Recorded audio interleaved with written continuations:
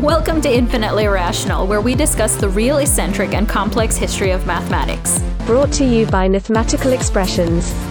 I'm your host, Natalie, the resident math nerd. And I'm Kay, your researcher of weird things. In this episode, we'll answer the following questions. Is illegal thinking a misdemeanor or a felony? What's the fastest way to recover from brain surgery? What do either of these things have to do with math? Let's find out. So last episode, we talked about Erdős being a house guest for all these people. He'd just show up randomly. And mathematicians, yep. So what he would do is he would show up and say, my brain is open. And then he would work with them until they dropped or he got bored, which was usually less than a week. Then he'd move on to someone else. Right. This is my new catchphrase. From now on, I'm always going to ask that. She's serious. Since we started doing this research and I presented it to her, she is, every time she's texted me, it started with, is your brain open? I think that's polite. It's the only polite thing because to her do. brain is always open. No, not always. Well, what we're talking about when we say that, you know, the mathematicians would drop after a while, his pace was bananas. So we already know, right? He was doped up and he was taking caffeine tablets and he was drinking tons of coffee. He's the Barry Bonds of math. And he'd show up and say, my brain is open. And then he only needed 3 hours of sleep. So he'd work from 8 a.m. to 1:30 a.m., not p.m., not a half day, the whole a.m. day. Well, yeah, that's 6.5 hours that he slept. What's he doing between 1:30 and 8? Oh, he would just let them have a little downtime for themselves. But he was still working. Right. And even when they would eat meals, they'd still be talking math. He would have them writing on napkins. He would wake up his hosts when he thought they should be up and working. When he thought, not when they were ready. When he thought they should be up. One of the hosts said that he was banging pots at 4:30 a.m.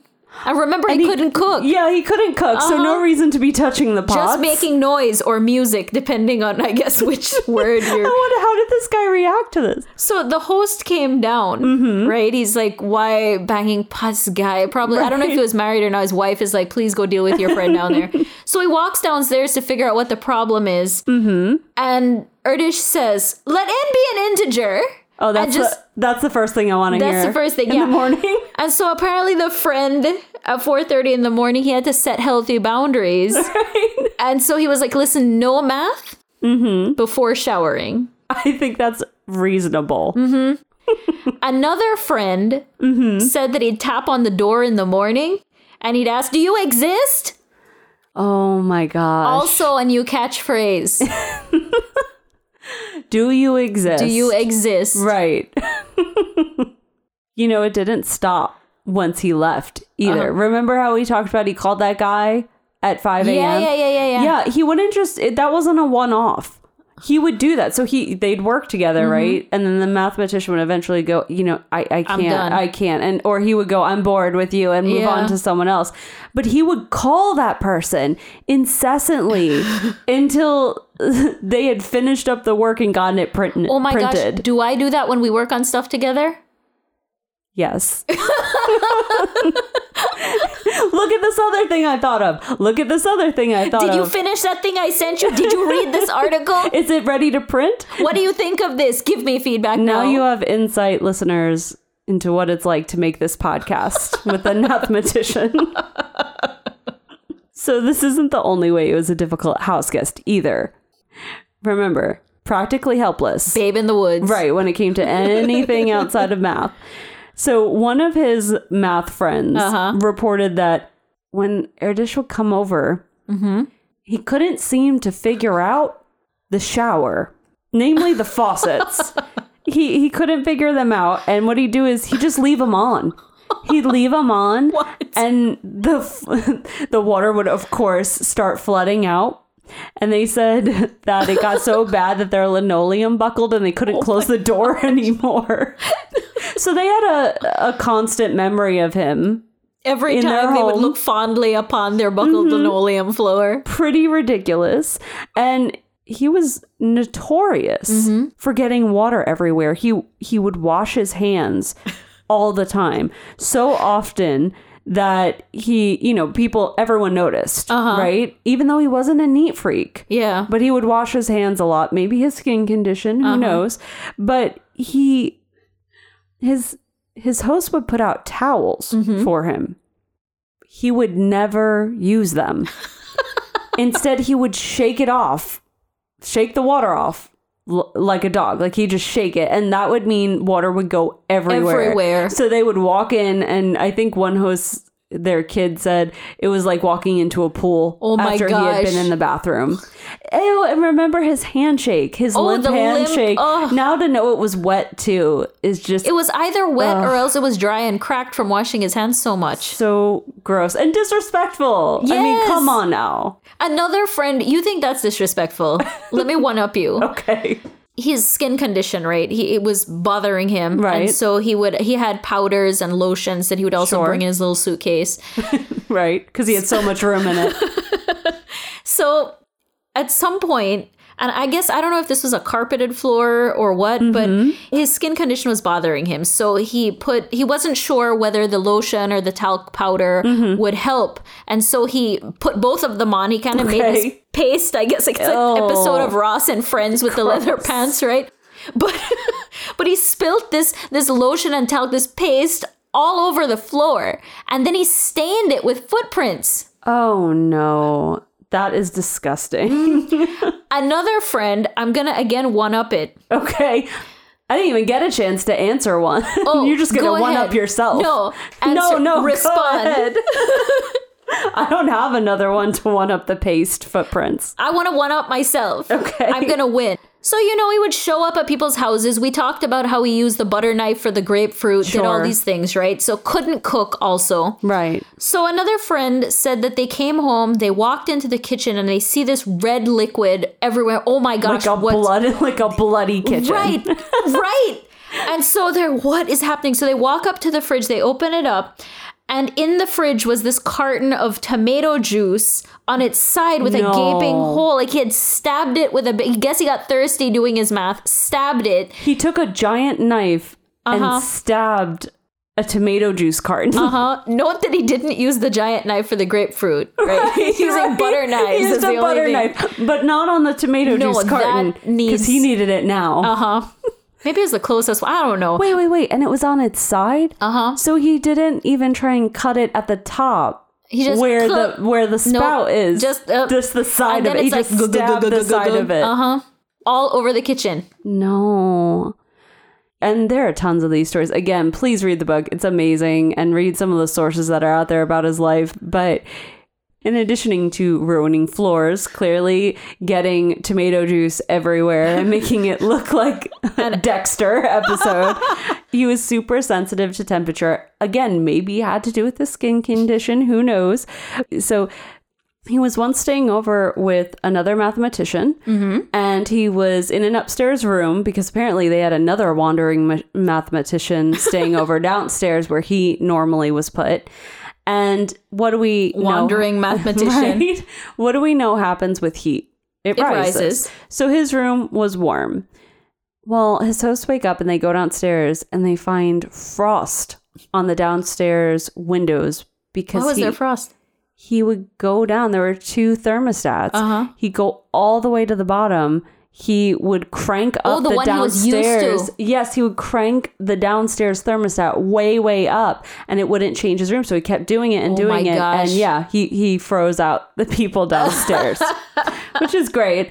Then he got his room back. And so, it's good to bring up this point about there was another mathematician staying in the house. Erdős, I wonder if this feeds into it. Erdős had a habit of when he would go to stay with someone, he would go out and use the payphone, because there were payphones then, and he'd drop in a bunch of quarters and he'd call all the mathematicians around that house that he knew. And he'd say, like, I'm staying at the Johnson house. It was like the Find Your Friends thing on iPhone. Yeah, he was like, come on over. We're all going to do some math. He wouldn't ask the hosts. He would just invite them over. Oh my gosh. So rude. I would be so angry if a house guest just started making a house party. You've already out of my house. You've already opened your house to one person and you already don't like people. Right. You know, it's not just that. I know my personality. I get mad if people change plans on me 5 minutes before we're going to go do a thing. Yeah. So if suddenly some guy showed up and he goes, yeah, I'm actually going to invite over all these people. Oh, sorry, you didn't know? They're going to be here till 1 a.m. Not cool. Not cool. No. Not cool. Despite all of that, people loved him. Everything that we've read, they all say that they wanted him around and that when he was there, it was some of their most exciting mathematical times. In fact, they saved up problems for him. And I loved reading that because, I don't know, it just really makes me, it's just heartwarming that they would save up all their problems looking forward to the next time he came to destroy their house. Ooh, okay. Now I'm going to one-up you. Okay, one-up me. On the heartwarming. So you are so good at that. You are winning with the heartwarming stories today. Look, we've presented all these weird things about him, right? He was a very unique individual, for sure. Yeah. But he was also a really nice person. We know that he gave his money away, that he inspired young people to do math. But and although he called people who didn't do math trivial beings, he did form special bonds with anyone he perceived as vulnerable. So, for example, he was invited to this party. I guess that's what happens when you're a famous mathematician. Sure. And he showed up in his rumpled silk suit. Sure. But he was told, hey, we're going to have this party because there's all these mathematicians that want to meet you. Yeah. So I'm sure that's what made him actually want to go to this social gathering.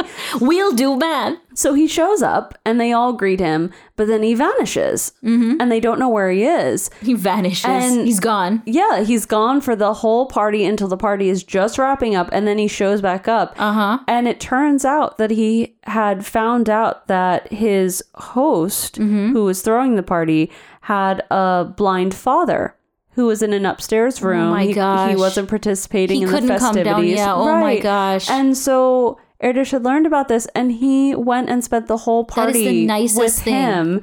Yeah, instead of being at this party essentially in his honor, filled with people who wanted to meet him. That is the nicest thing. I just think that is so sweet. In addition to being sweet with people who were trivial beings, he was also really, really, really nice to vulnerable mathematicians. And so, for example, he also made it his mission to keep up his colleagues' mathematical prowess. So we got to further the math, right? Right. So if they were hurt or sick, he would challenge them. Challenge them back to health then, right? Yes. For example, he had this friend who'd just gone through brain surgery. So imagine you've just gone through brain surgery. And you're a mathematician. He visited him in the hospital and immediately began rapid fire asking him questions. Oh yeah, that's on my health recovery plan. That is. Please, if I have brain surgery, come and ask me if there's a prime number between n and 2n. And you'll prove it. Right? You know, he'd just come out of brain surgery, and this guy was able to solve them. Oh, that's really nice. It is because, and we say this because we sat there and just said, oh yeah, that's on our recovery plan. But the thing is, even great mathematicians suffer bouts of insecurity. And so if you're sitting there thinking, I'm never going to get back to my fighting state again, and Erdish, one of the best mathematicians of our time, I guess, comes and starts, quizzing you and like challenging you and you're able to answer it. That's really empathetic and it's just really thoughtful of him. Yeah, and I don't think a lot of people know about this, but apparently at the time, a lot of his contemporaries, they burnt out really early or, that they just kind of, they fizzled. Died according to Erdish. And that really bothered him. So he would go and do this whenever he felt that they were losing their edge or they were insecure. That's so nice. It really is. And it's not just about being a listening ear and asking, how are you? Or just keeping time with them. He challenged them. He didn't treat them like they were invalids. Yeah. He knew that the way to get them going again was to challenge their minds. And that's awesome. That's so great. Sure, you can enroll your children in Spanish or French, but why do that when they can learn Erdishish? Epsilon? That's me. This is the sound of extraordinary. If you want your child to travel the world, Get them speaking like a Hungarian prodigy today. And Erdős isn't just for epsilons. How many times have you tried to motivate a colleague but lack the right words? What are you doing? It's 4:30 in the morning. My brain is open. And that's not all. With Erdős, you'll learn how to dismiss people effortlessly. Did you finish that paperwork? Begone, trivial being, before I recite every proof I know. Motivate and dismiss with Erdős. So, probably not shockingly then, it's not the odd things he did that cemented his legacy. Mm-hmm. It's these kinds of things, the really good things that made people want to be around him. We've talked about how he's inspired a lot of mathematicians.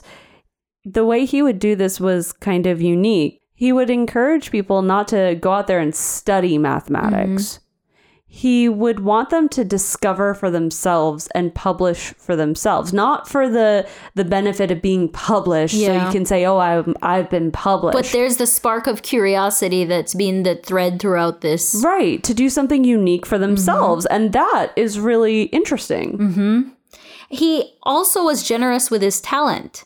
Because he didn't just, challenge people or tell them, you discover it for yourself. He would help them out, and regardless of their age. Right, we talked about those kids, right? Yeah, and he actually wrote a joint paper with a Hungarian prodigy when the boy was just 14 years old. That's really impressive. Mm-hmm. And I'm sure that really helped bolster his confidence, the 14-year-old. No question. Here's this great, well-known mathematician, and he's writing a paper with you at 14. Mm-hmm. And from what I've read, working with him was kind of amazing. His mathematical insight, he really was a teacher. Mm-hmm. And what I mean by that was he could measure someone up and their mathematical ability, and he could figure out the perfect problem for them. Mm-hmm. So he would meet someone and he would give them a problem that was just a little bit outside their reach. And what that did was it wasn't too easy. It made them work for it. Mm-hmm. And they came out knowing something they didn't know before. But at the same time, it was, it was a challenge for that. It was something that they needed to work for, but it wasn't too easy. It wasn't too hard, because it's very easy to pose a problem that no one can solve. Yeah. And in fact, you're talking about that. This one guy brought him a problem, and he says, I'm trying to solve this problem, this mathematician. Mm-hmm. And Erdős tells him that's too hard of a problem. And he didn't mean it's too hard of a problem, like you can never, ever solve this. Which would be crushing. Right. Mm-hmm. It was... The problem didn't get solved for another 21 years with the whole mathematical community. Oh, after this guy brought him the problem. Right. And so it wasn't you are the worst. It was, let's find something that is within, this is hard even for me. Right. Mm-hmm. That's really impressive. Yeah. Another thing that he said, he would always urge them to at least do something. Crack it, break it a little. Then someone else can figure it out. But if you can just get a little bit of the way, someone else can take it further. Because we know, right, from earlier, the 30-page proof that they found, these two people found to this problem, it's a long, involved process. Mm-hmm. And with math, sometimes what I'm learning it from all of this research is sometimes you find one line of this problem, and it's just one more step towards the solution. And it doesn't mean that you failed at all. Mm-hmm. It means you have cracked it just a little bit. Right. But someone else may need to now take that step and move on with it. And even after a proof is made, like we talked about Erdős doing the proof of the prime between n and 2n and cleaning it up, right?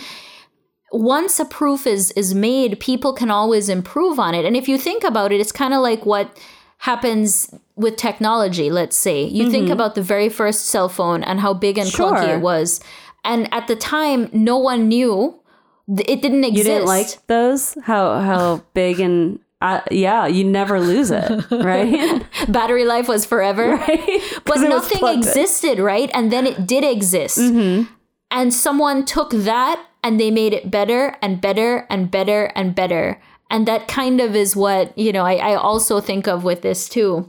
I really like that. I like that he was willing to fail and to work with people, and even if they didn't figure something out, I mean, that's really neat. And he ended up publishing with something like 485 co-authors in his 1,000 papers. Yeah, which is more than anyone else. And so they have this, I guess it's a joke in the mathematical world, but if you published a paper with him, they say you have in Erdős number 1 because you published with him. That paper's a number 1. And if you published someone who published with him, then it's an Erdős number 2. So, for example, Einstein actually has an Erdős number 2. And you know, people like me who have never published, they're considered to have an Erdős number of infinity. Me too. I kind of like that. So, what was it like to work with him? Other than being exhausting, you mean? So, even though he only needed 3 hours of sleep, he would take naps. I love naps. His naps weren't like your naps. I know you've described them in detail to us and set the stage in previous episodes. But no. So, for example, there's one collaborator that tells a story that Erdős was napping. And he told him, explain this proof to me, before I take this nap. And so the guy begins to tell him the proof. Yeah. And Erdős starts nodding off. And I guess it's like when you're telling a child a story, there's a prime number between n and 2n, and you're trying to sneak away. But the minute he would stop or pause, Erdős would wake up. And he would say, go on. Why did you stop? Yeah, continue. So they would do this on and off and on and off. But by the end of it, after he had taken his naps and the proof had been explained, when he woke up, he understood the proof. So he was doing math even when he was asleep. They say, though, that you have a problem, you should go sleep on it, and then the answer will come to you because your subliminal is working. I guess so. Man. I mean, that's pretty impressive. So his brain was just, the way he thought, it was amazing. Sometimes, though, it worked a little too fast for the people who collaborated with him. So he would be working something out with them, but sometimes his brain would be going faster than his mouth, and he'd leave steps out. And so they would be on step 1, and he would skip to step, 20. Sometimes this happens to be in class where I'm working a problem. And I know what the next step is, like maybe step 3, but we're just jumping to, or step 4, but we're just jumping to step 2. And I'll write something and I'm prepared to ask them what's the next step. And I've already given it to them. It's so frustrating when that happens. Well, and I think sometimes if you worked with him long enough, you knew where he was going. So you didn't need to ask him to stop. And that's kind of like us. So listeners, our husbands have accused us of sometimes not speaking in real sentences. Strangely, we do a podcast, but where we speak in complete sentences. Right. There are moments where we'll start a sentence and the other person will know exactly where we're going. Exactly. And so we don't need to say it out loud. We just kind of nod and say yes and continue on with what we're saying. I can't imagine what it sounds like to people, but I mean, disturbing enough that they've brought it to our attention. Another funny thing that was said about Erdős is that although a friend suspected, although he knew every mathematician's phone number. Because he was dropping those quarters in the payphones. And also just randomly showing up. Sure. But he knew all their phone numbers. He didn't know anyone's first name. And so there was only one person, I think his name was Tom, that he called by his first name, but he called him Bill. So, as you do. As you do. Maybe he just didn't know his last name. Maybe. He's just stretching. This is fine. So he liked to collaborate, as we've talked about, with a bunch of people all at once. He did this in the hospital. He did 3 groups. He always was doing this, right? He collaborated with a bunch of people all at once. And so what he did was he would kind of be like a chess grandmaster, where he would have different people working on different problems, and he would circle the room talking to all of them at once, each one of them working on individual math problems. So he'd go from one, work a little bit, move on to the next one, and then just keep doing that. And actually, people said that they actually appreciated that, because while he was circling, they would have time to process and think. And so by the time they came back, they could have a more productive conversation. That's crazy. But if he suspected someone was thinking about another collaborator's work or something else, he would tell him, no illegal thinking. Because apparently only he was allowed to work on multiple problems at the same time. Oh my gosh. That's nuts. I can't imagine that. Right, we're not talking about 2 + 2 = 4 here. We're talking about some deep, deep mathematical. There are times when I'm writing a paragraph where if someone distracts me, I can't remember where I was going with the paragraph. He was working on 3 separate kinds. Or more. Oh my gosh. The math grandmaster. Well, I know I read at least one story where even though they would talk it out a lot of times in these groups, he sometimes had really good relationships one-on-one with people, and they were so on level with each other. They were kind of like us, where they didn't need to talk out loud, but kind of us to the umpteenth degree. There's one story where a woman's talking about her husband's friendship with Erdős, and she remembers they were sitting in a public place. I picture them on a bench in a park. With a chess table between them. But they haven't moved any pieces. No, they're just sitting there. Yeah, just staring at each other. And, they're not saying anything. Birds are tweeting. The sun is shining. Hours go by. They're wearing hats. Hours go by in this silence. And then suddenly her husband says, it's not, it's one. And then they were happy. And they celebrated about it. Because I guess it was the answer to whatever, or maybe it was just prying open one part of more their... little piece. Right. And it made them both really happy. Everyone around them thought they were crazy. And she said happy, though. They probably were, a little crazy. That's so nice. Man, that's heartwarming. You with all the heartwarming stories. If we go the heartwarming route... It's just another example of how, despite all the craziness of having Erdős in their house and water everywhere and not being able to feed himself, his collaborators really liked him. And I know there's at least one that wrote that they'll miss him roaming the hallways at 4 a.m. asking, do you exist? Right, do you Is exist? your brain open? Is your brain open? The thing that made him one of my favorite mathematicians, and I think my favorite that we've done so far, one time a student brought a question to his instructor, to his professor, and he says, this thing, I'm trying to think about it, and can you help me with it? And the instructor looked at it and he said, wow, I don't know, this is a great question. I really don't know, but you know who would know?